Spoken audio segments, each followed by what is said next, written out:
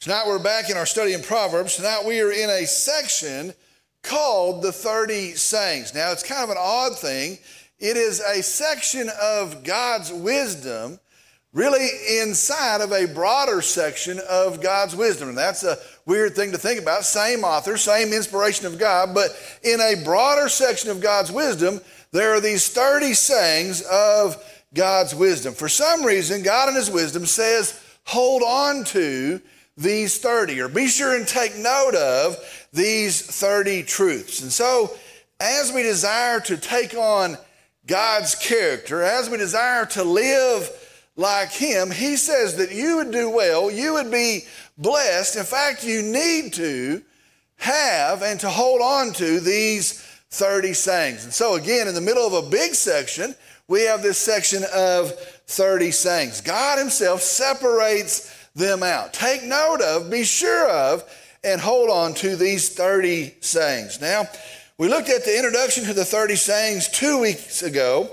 Then we started with the actual sayings last Sunday night. We began looking at the individual 30 sayings. Now, I'm going to tell you, I was thinking about this. I actually feel sorry for those or for anyone who misses any of these. These are online. Maybe they can catch up. Maybe they're watching online. They'll see it there. But I was thinking about that. Imagine if God summonsed you. God, listen, he is intimate. He knows us. He is a personal God. What if God summonsed you and said, you know what, because I love you and because I want what's best for you, because I want the great thing for you, he said, I've got 10 things for you to know. What if he said, hey, come here, I know you, I see your life, and because I love you so much, I've got 10 things that you need to know, that are imperative for you to know. What if he told you that? You need to know these things, but what if he only told you 3 of them?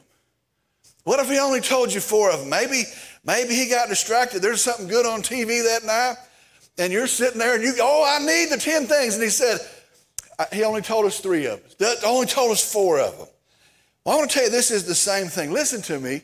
God is kindly speaking. He is graciously speaking in and through his word. And he's saying, if you want to look like me, if you're trying to live and uphold my character, you need to know these 30 things. You need to know all of these things. So what a privilege, what a blessing, what a gracious thing it is that God is speaking to us through these 30 sayings. Tonight we're going to start with the 4th saying. Now we ended with the 3rd saying last Sunday night. Tonight we're going to start with the 4th saying. It's found in Proverbs chapter 22, verse 28. Proverbs chapter 22, tonight beginning the 4th saying in verse 28. It says this, do not move the ancient boundary which your fathers have set. Interesting verse. Do not move the ancient boundary which your fathers have set. Now I want you to see this verse. This is a very deep verse. In ancient times, in these days, there was no survey companies. There was no GPS markers. And property lines were marked with boundary stones. At the corners or the turning points of the boundary, they would mark their boundaries with boundary stones.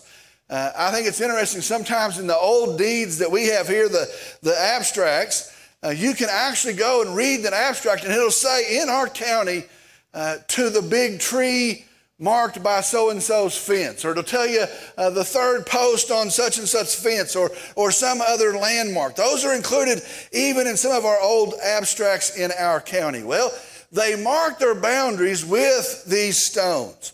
And so if you were moving one of these stones, you were stealing somebody's land. You move a stone, you just took in some of their land. You were stealing someone else's land. And so the call here from the proverb is to be honest in your dealings with others, to have integrity in your dealings with others. Now think about that. This stone is probably going to be in the middle of nowhere. There's not going to be many people, if anybody, around, and nobody would see if you move the marker. Nobody would see if you move the stone. And so the proverb is saying to look like God, to honor God, To have godly character, we have to be honest. We have to have integrity. Now, I think about that. I look at that, and that makes a lot of sense to me. That makes sense.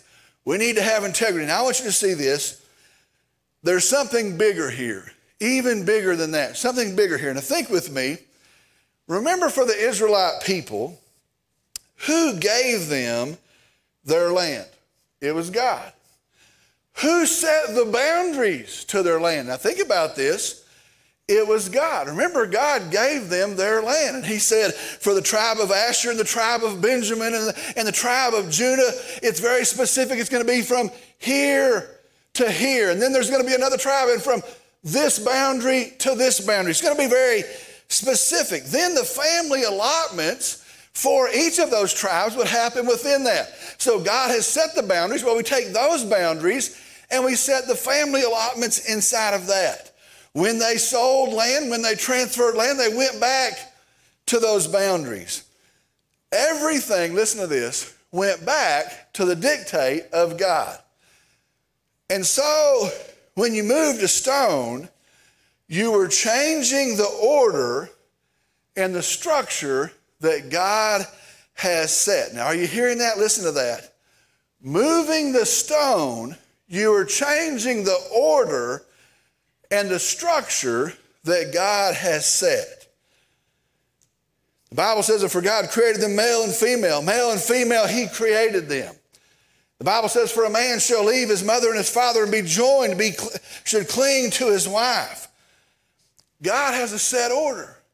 God has a set structure. We could go on and on. I see this last month, very sadly, the Methodist Church is splitting over the issue of homosexual gay ministers. And pray for those that are trying to hold the line. God warns us about changing the order and the structure that he has set in his boundaries. That's a big deal. That's a huge thing. Do not move the ancient boundary which your fathers have set. All right, verse 29. Now we move to saying number 5. Verse 29, saying number 5. Do you see a man skilled in his work? He will stand before kings. He will not stand before obscure men. Saying number 5, verse 29. Do you see a man skilled in his work? He will stand before kings. He will not stand before obscure men. Now, let me try to interpret that. Let me try to bring it to our a translation we could understand in our day. It says this: do you see a person? Have you seen a man, a person, skilled in their work? Now, it's not talking about skilled labor. It's talking a person that is skilled in their work. Have you seen a person like that? The Hebrew word, the original language for skilled, means ready in their work, competent in their work. Maybe the best translation, who excels in their work. Have you ever seen a person that they know their work, they're competent in their work, they excel in their work? It says this: they will be before kings, not unknown people. Now, what that means is those people that excel in their work, they'll rise to the top. That's what he says. They're not going to be obscure. They're not going to hang out with obscure people. They're going to rise to the top. Now, here's what this is. This is a call for and an encouragement to do excellent work. Do it right. In fact, do it better than right. Go above and beyond. To do everything to an excellent standard. To do a work that is surprisingly awesome. When the little things are being done, you're taking care of them, and you're getting there early, and you're staying late, and you're taking care of the details. And each of those things is done in excellence. When it's the big things you've planned and you've thought and you've set things up, and you do the big things and you do them in excellence. Now, this is for all people. This is for young people, older people. Whatever your job, whatever your effort is, we are to do it to an excellent standard. I'm not going to tell you anything new. Let me just tell you. Today we are plagued with terrible workers. I'll just tell you, Our culture, our world is plagued with terrible workers, lazy workers, less than half-hearted workers.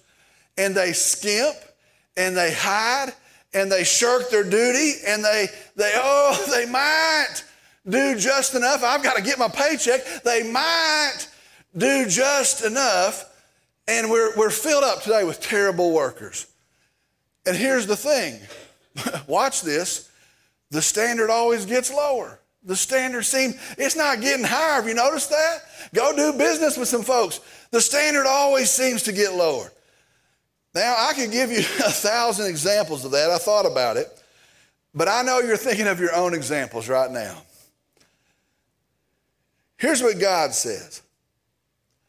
God says to honor him, to look like him, and to exhibit his character, you should excel at your work. Now, we've been going through Proverbs. In Proverbs so far, God has told us, he has said that his plan is to work.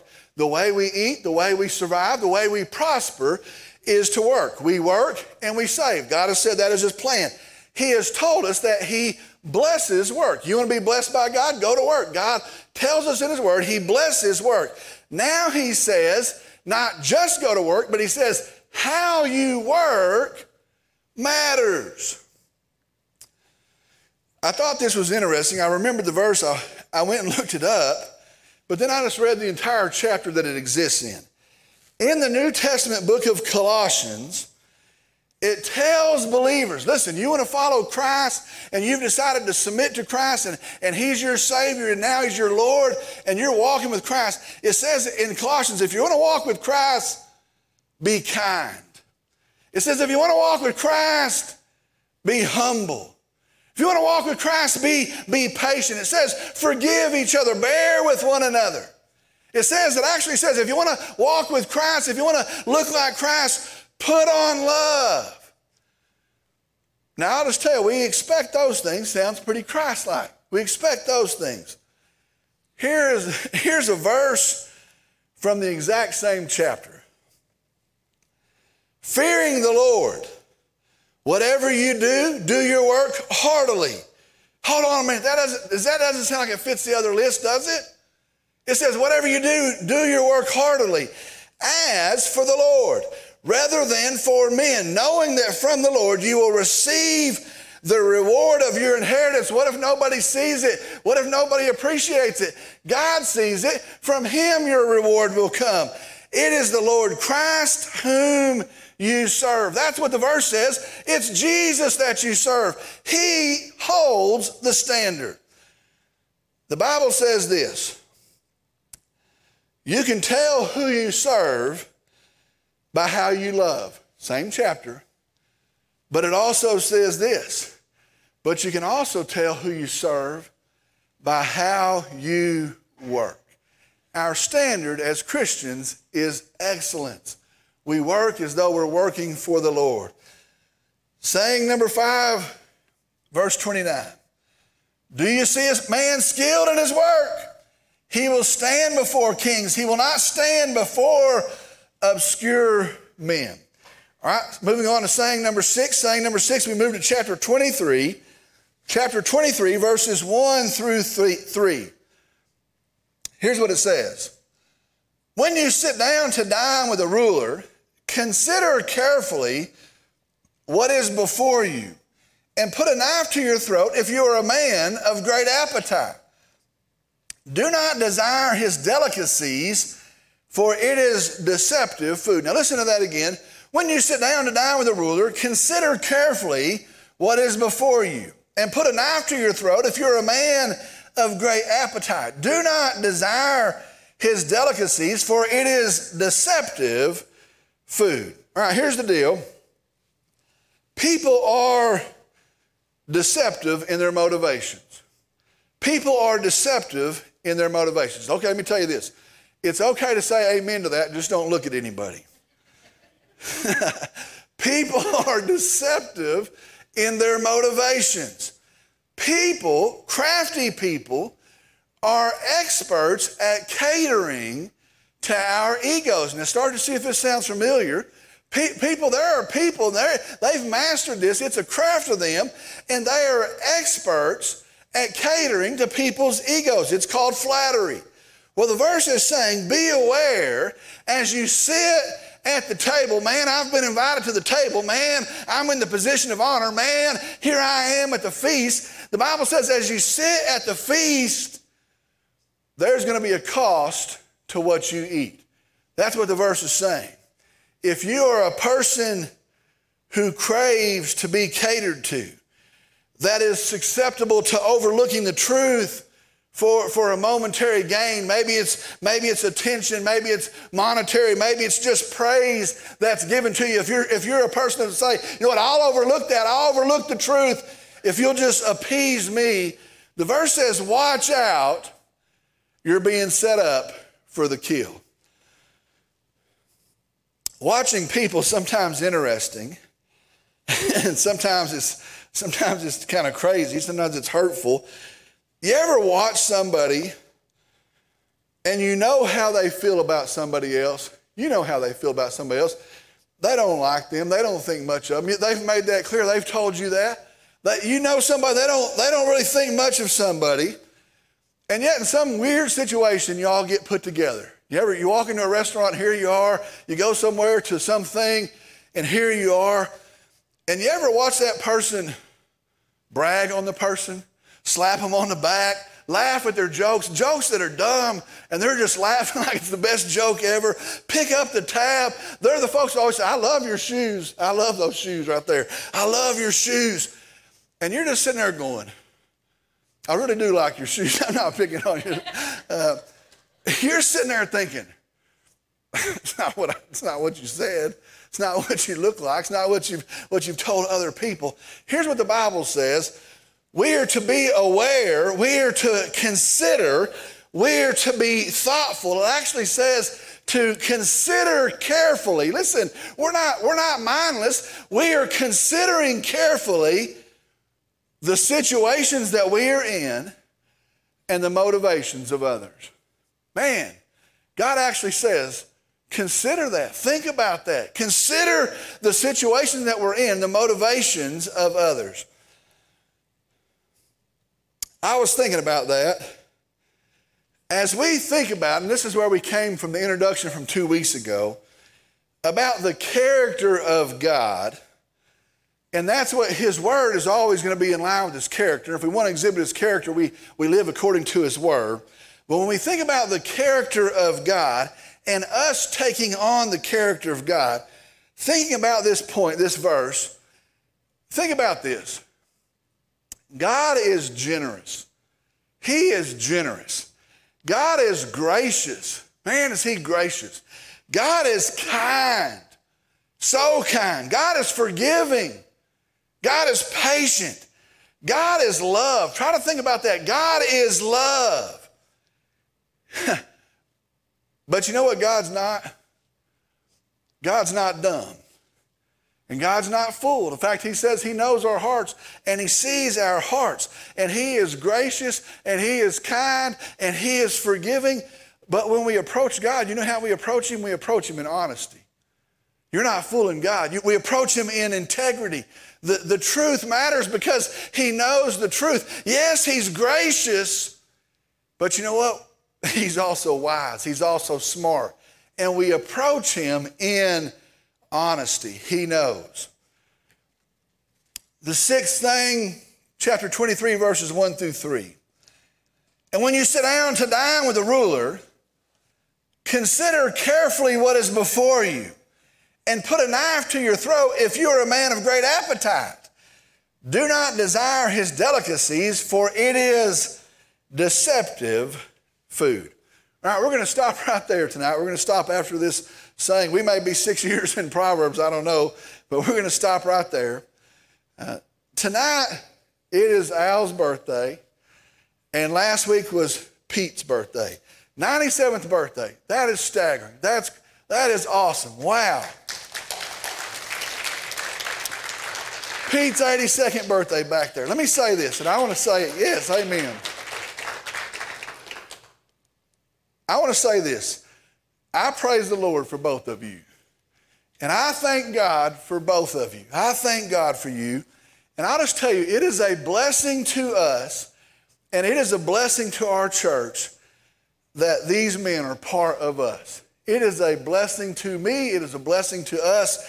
It is a blessing to our church. And so I want to tell you this, and I want to say it. We love you. We love you, and we love you, Pete. We love you. And we want to tell you happy birthday. I'm going to pray. They're going to come up. We're going to sing our last song. We're going to go in the fellowship hall. We're going to sing happy birthday. We got a couple of cakes. Hope y'all like cake. We got a lot of cake. And we just want to tell you happy birthday. So again, I'm going to lead us in word of prayer. We'll sing our last song, and then we'll be dismissed, and we'll sing happy birthday and eat cake in our fellowship hall. I'm going to ask if you'll stand for a word of prayer. Dear Father, we come, and we're thankful tonight. We praise you tonight. You are good, so good.